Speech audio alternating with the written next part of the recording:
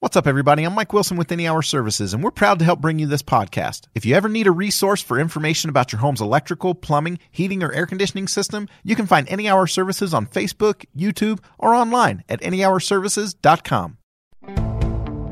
Now's the time to find your color, your paint, and everything to get started during red, white, and blue savings at the Home Depot. Transforming your room is easier than ever. With the best deals online and in-store, you can confidently select your color and the tools for your next paint project. Get a colorful new experience and the right paint for the right price. Save $10 on 1 gallon and $40 off 3 and 5 gallons for a limited time only at the Home Depot. More saving, more doing. Limit 25 gallons per household. See store for details. Welcome to Ideation Collective. I'm Jess Larson.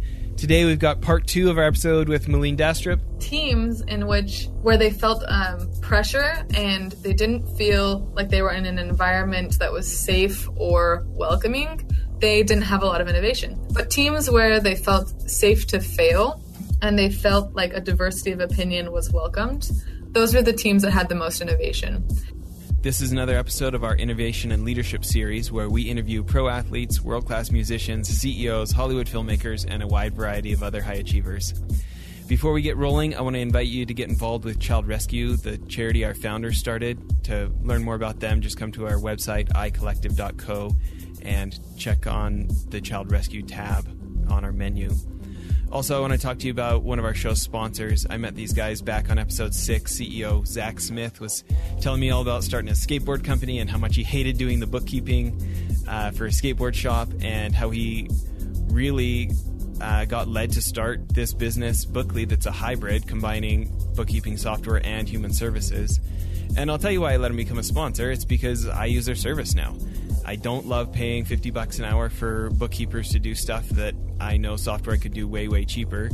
But I don't love bookkeeping at all. So I want a real live human who knows what they're talking about to help me with the stuff I don't understand. Probably the straw that broke the camel's back for me, though, the thing that put me over the top was that they could do my taxes and payroll also. So totally suggest checking them out. Go to their website, bookly.co, and check out their flat rates. I've been super happy with them. So now on to today's episode.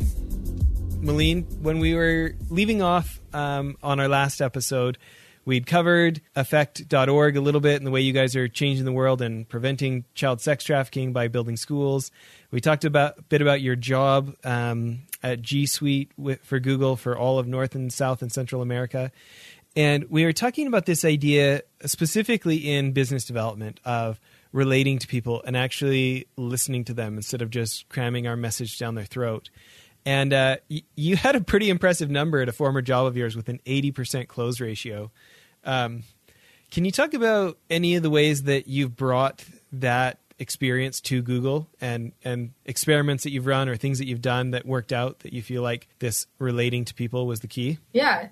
One thing I mentioned already was changing our sales approach from just driving in like, this is the product we want to sell you, let's talk feature, to making the shift in the way that we approached our customers and being more consultants and talking about their business and learning what their needs were and then figuring out how our product fit into their longer term strategy. So that was one of the changes in the experiments that we've run, and we've had a lot of success with that. Another experiment that we ran that we found really successful was actually targeting our customers based off of their adoption criteria or maybe the products they already had and segmenting them into groups.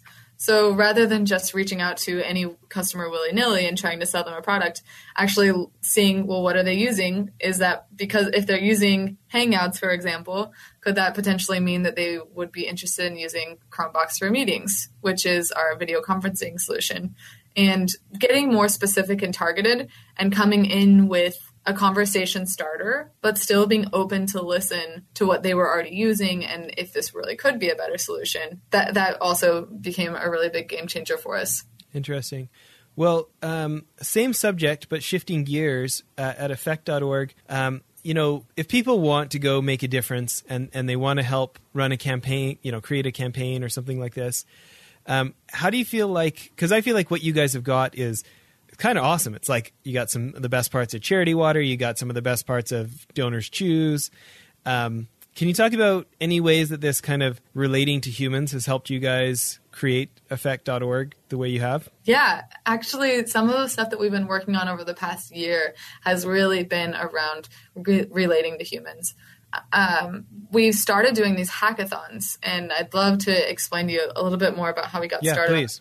So I was sitting around with the CEO and my co-founder, and I had been working at Google. I had taken a board seat, and we realized, there were all of these really amazing Googlers, and they really cared about human trafficking. Like, people like Google, I think across the world, when people learn about human trafficking, yourself included, it's hard to ignore it. It's hard to not do anything.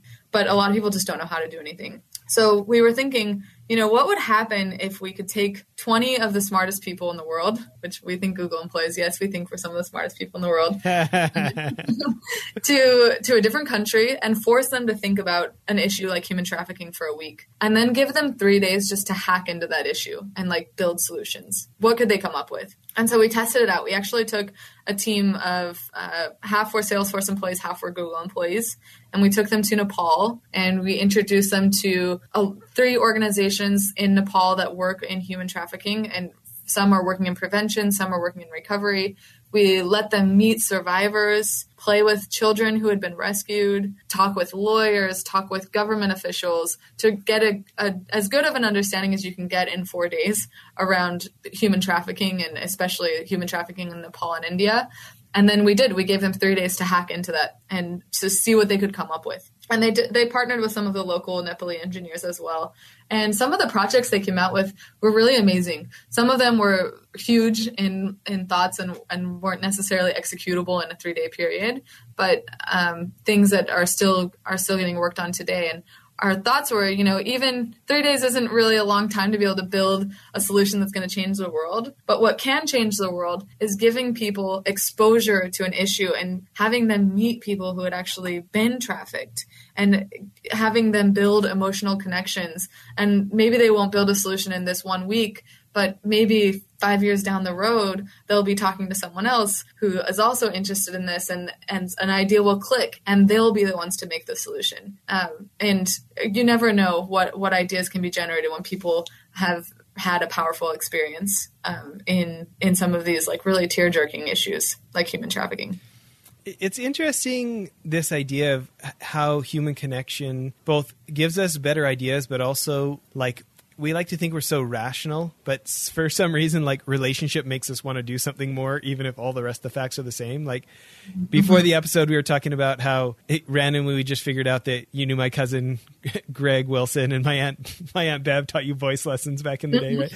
So I just figured out, because I'm surfing your website, that your co-founder Casey, I met him after they'd done their first round of shooting in India, 2 years ago or something, down at Impact Hub. Oh, wow. Yeah, small world. Yeah, I did not make this connection at all that this is the same organization. Oh, so funny. But this idea of, we've been talking about relating to humans and innovation.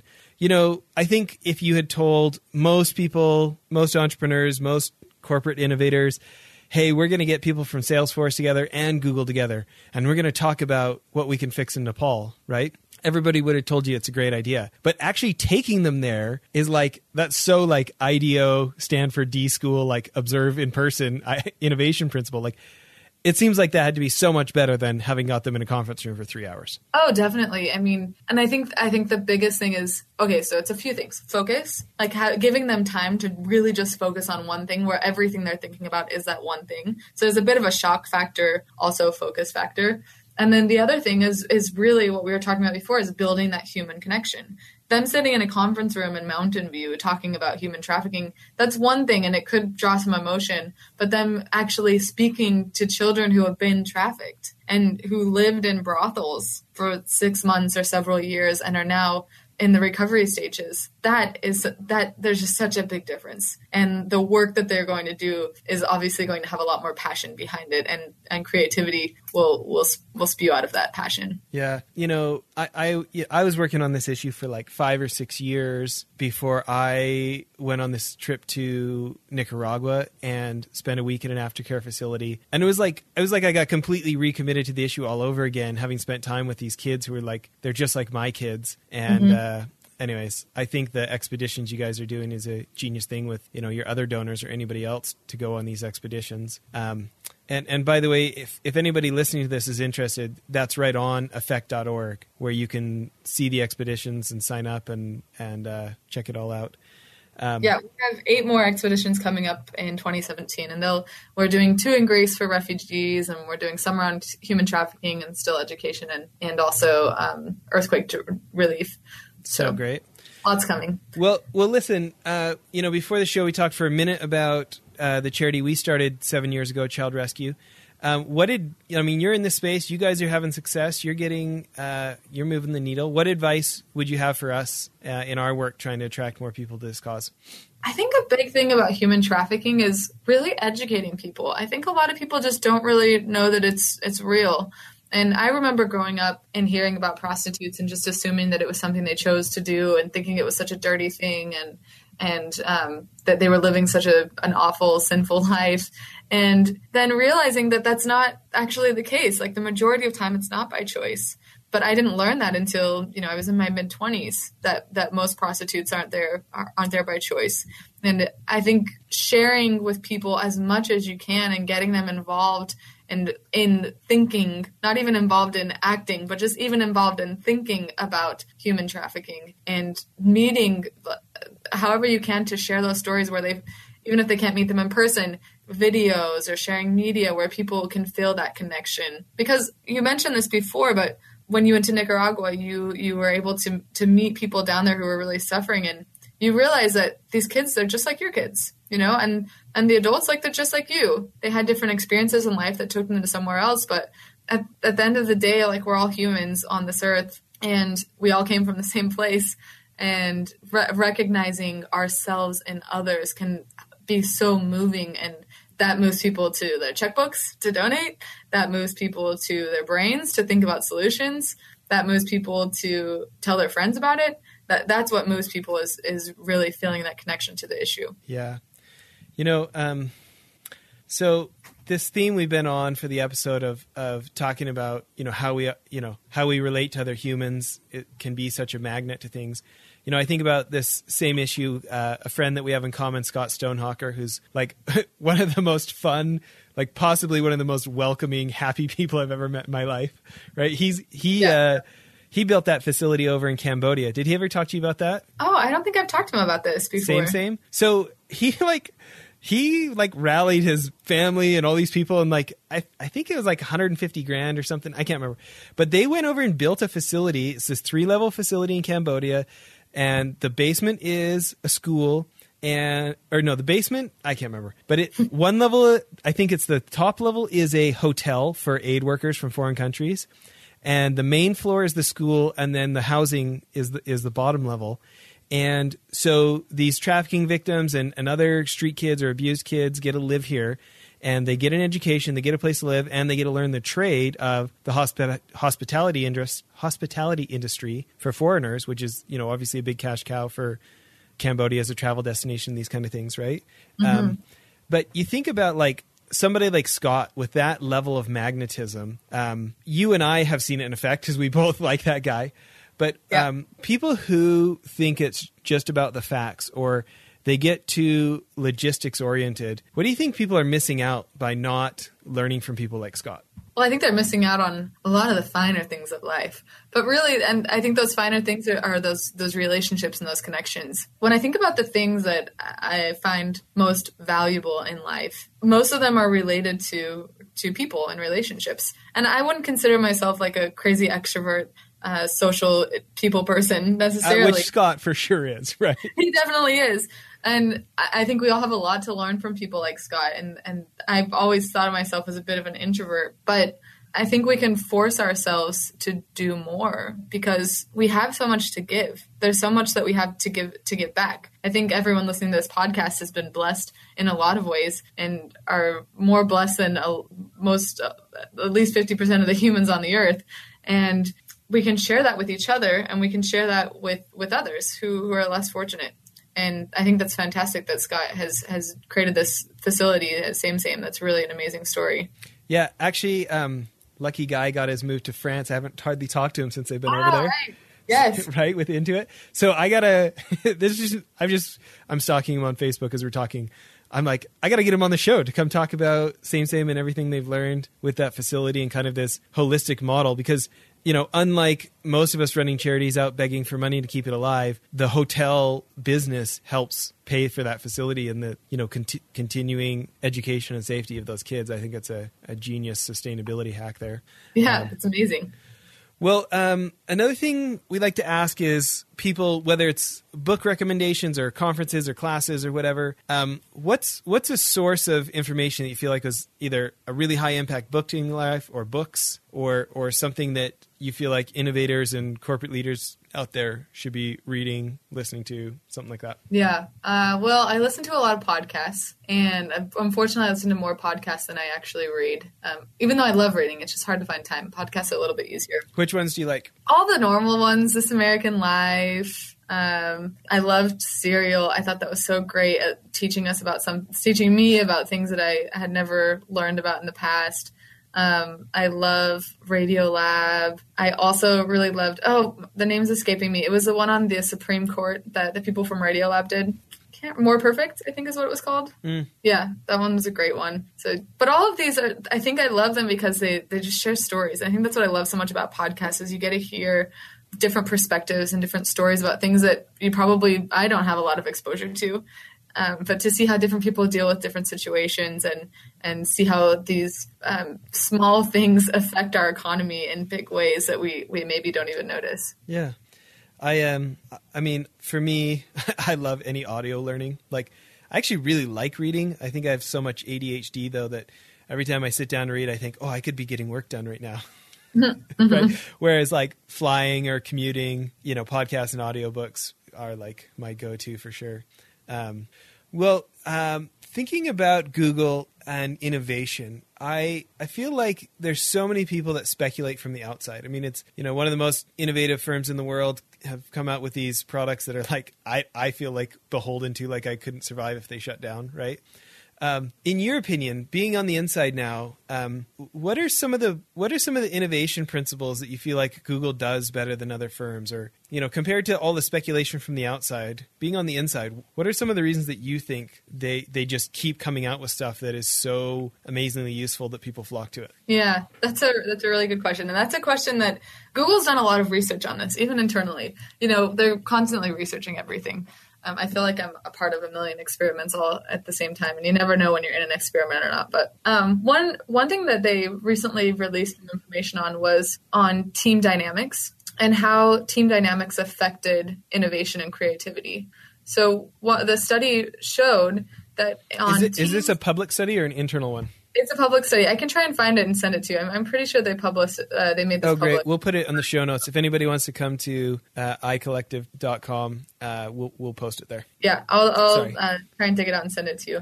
I don't even know my own website address. It's icollective.co. Come to Moline's episode on icollective.co. Sorry. No worries. So what they uncovered was that teams where they felt pressure and they didn't feel like they were in an environment that was safe or welcoming, they didn't have a lot of innovation. And even there are teams like that at Google. It's a massive company, right? But teams where they felt safe to fail and they felt like a diversity of opinion was welcomed, those were the teams that had the most innovation. And I have definitely seen that at Google. You talk about all the amazing products that Google has released to the market. We have, I think, 7 products right now that have over 1 billion users, which is a lot. But we have so many products that we release and fail, like so many products. And it's just kind of funny. It's like an inside joke where I have a lot of friends that are engineers that work on these products, and you're just like, really? Do we need another messaging app? And they all fail, like 90% of them will fail, and they'll be put on a different team in a year. But that's kind of the point, is like, let's come up with something new. Let's come up with new ideas. Let's test it out. Let's get it to market as fast as we can. Let's test it with as many users as possible. And if it doesn't take, then it doesn't take. But that's the only way you're going to know what does take, is by putting something out there and getting people to use it. And I think the reason why Google has been able to create so many products with over 1 billion users and so many products that are truly life-changing is because they have this environment where it's okay to fail. and it's understandable. No one's going to, we'll give you a big hug, a slap on the back, we'll cry with you, but we're not going to fire you if you fail. And that's something that I've respected so much on my own team is having that flexibility. I love it though. I guess, I feel like the whole country pays so much lip service to that idea. But that part of the world where you live right now actually lives it. Like I got to take this, I was taking some executive education at Stanford last year or so ago, at the GSB, and we had so many professors talk about that and how, like, to the point of they even have MBA students making up fake failures they didn't actually have. Oh gosh. Which I thought was hilarious. But I thought, I guess for me, like, this is business number 12, and basically, like, 2 of them have done super well, and the other 10 have been, like, total failures, right? And not that I didn't learn stuff along the way, and failure doesn't have as much of a negative connotation for me. Like, I think people who are worried I'm feeling too, like, shameful about it. They're like, Jess, it's not a failure. It's just a learning experience. And I was like, no, it was a learning experience when I failed. But it is like, I don't know, it's almost like in the air out there. Like, there's such a cultural embracing of that, where they actually mean it. Like, we actually don't think less of you because you tried something that doesn't work. And it sounds like, you feel that way at your work. It's a very liberating feeling. And I'll tell you, I've definitely had projects and lots of experiments that didn't go over well. There was one project we worked on for a full year and just tried it so many times and couldn't get it to move any results. And so we axed it. And it was something that I put so much time into. But, like, why keep doing something that's not going to work? But how are you going to know if it's not going to work if you don't just try it, I think it's really important to embrace that possibility. Never feels good to fail. Never feels good to see all of your hard work be washed down the drain. But it also doesn't feel good to be working on something and pounding your head against a wall that's never going to be successful. Yeah. But I can see how that environment invites it. Yeah. I feel like I am, in most crowds, I am, like, kind of apologizing for my failures because they so drastically outweigh my successes, even though the successes were big in number, they had a high volume per success. I just don't have a high volume of successes, right? And I just remember going to those classes and feeling like, these are my people. Like, I called my wife. I was like, do I have to come home? Can we just stay here? They are your people. Come fail with us in California. Seriously. So for other people who maybe they come from a bureaucracy, or they come from, like I spent a lot of years in finance, and there is very much the, cardboard cutout version of ourselves that we want everybody to believe, where not only am I smart and rich, I was born this way. In fact, I know of that guy that made a mistake once, but that wasn't me, kind of thing, Mm-hmm. And there's so much image management going on in society. If you had advice for people who come from some eat their young bureaucracy or places where it's not like this, and a leader wants to become more like this, knowing that they don't make decisions for the rest of their organization, they only make decisions for their team. It's one thing to say, let people do it, versus actually, like, putting that into practice. Mm-hmm. Yeah. Do you have any ideas about baby steps that managers and leaders can take for the group that they have jurisdiction of? Yeah, I think maybe one suggestion is to do experiments. So maybe it's not a huge project, a full-fledged thing, but a lot of this is about managing expectations and positioning things in the right way. If you position it as, hey, we have this new go-to-market strategy and we're going to do this huge launch, and then you fail, that's an expectation that people probably expected you to have done your homework before doing that. But maybe positioning things to your manager, or as a manager positioning it to your team as, hey, we want to run this, like, micro experiment and we don't know if it's going to be successful, talking about that openly up front and making sure everyone is on board with that agenda. So everyone is aware, hey, this may not be successful. We want to test it out. We want to try something new. That could open the doors. Just having that open communication and that open perspective could open the doors to creativity on a micro level. I think that's kind of genius. I think people could have the fear, well, if I tell them that, they may not give me the money to try it at all, right? Or the time to try it at all. And I feel like inherent in what you're saying is this idea of, like, no, we're gonna do it cheap enough and quick enough that we don't take the company down if, in fact, it doesn't work. Yeah, exactly. I mean, get scrappy. We are very scrappy. I mean, we had 3 people managing all of the accounts for the Americas. That is very scrappy. Millions and millions of accounts, huh? Yeah, and millions and millions of dollars. Yeah. It's okay to be scrappy. That's not. There's nothing wrong with that. Huh. Well, we should probably wrap up the episode here, even though I feel like we could do 3 more episodes like this right now. Besides people going to effect.org and looking at ways to get involved and helping the schools or going on expeditions, running their own campaign themselves, anything like that, anything else that you would recommend for people? I would recommend that people figure out what you're passionate about. And I know that's such a unicorn thing to say. I really understand that it's a really unicorn thing. But find out what you care about and what matters to you. And if you don't care about anything right now, fake it. Just decide, hey, I'm gonna choose this thing and I'm gonna fake that I like it for a little bit and just see if I end up liking it in the end. But I think that humans are happier when we're creating something and when we feel like we're adding value and when we're making a difference. And so find something and it could be a social cause, it could be something in your work, it could be your family. Just find something that you feel makes you passionate and create something around that. It could be something really small. It could be something tiny. It could be a drawing, but it could be something really big, like a whole entire company or a nonprofit like Scott, or a big building like Scott did in Africa. But figure out what that is for you and just do it. We have so many excuses and we never have enough time, but you can make time for the things that you're passionate about. And when you do that, I truly believe that that's where we're happier. Love it. Well, thanks so much for spending time with us and for all your good advice. Yeah, thanks so much, Jess. It was really great being on the show. That was part 2 of our interview. If you missed part 1, please go back an episode and download the episode before this one for the first half of the interview. As always, please check icollective.co for show notes of things referenced during the interview and to learn more about our guest. And if you're interested, we'd love to have you learn more about the charity Child Rescue. Go to the menu page on iCollective and click on Child Rescue. Thanks so much. Now's the time to find your color, your paint, and everything to get started during Red, White, and Blue savings at the Home Depot. Transforming your room is easier than ever. With the best deals online and in-store, you can confidently select your color and the tools for your next paint project. Get a colorful new experience and the right paint for the right price. Save $10 on 1 gallon and $40 off 3 and 5 gallons for a limited time only at the Home Depot. More saving, more doing. Limit 25 gallons per household. See store for details.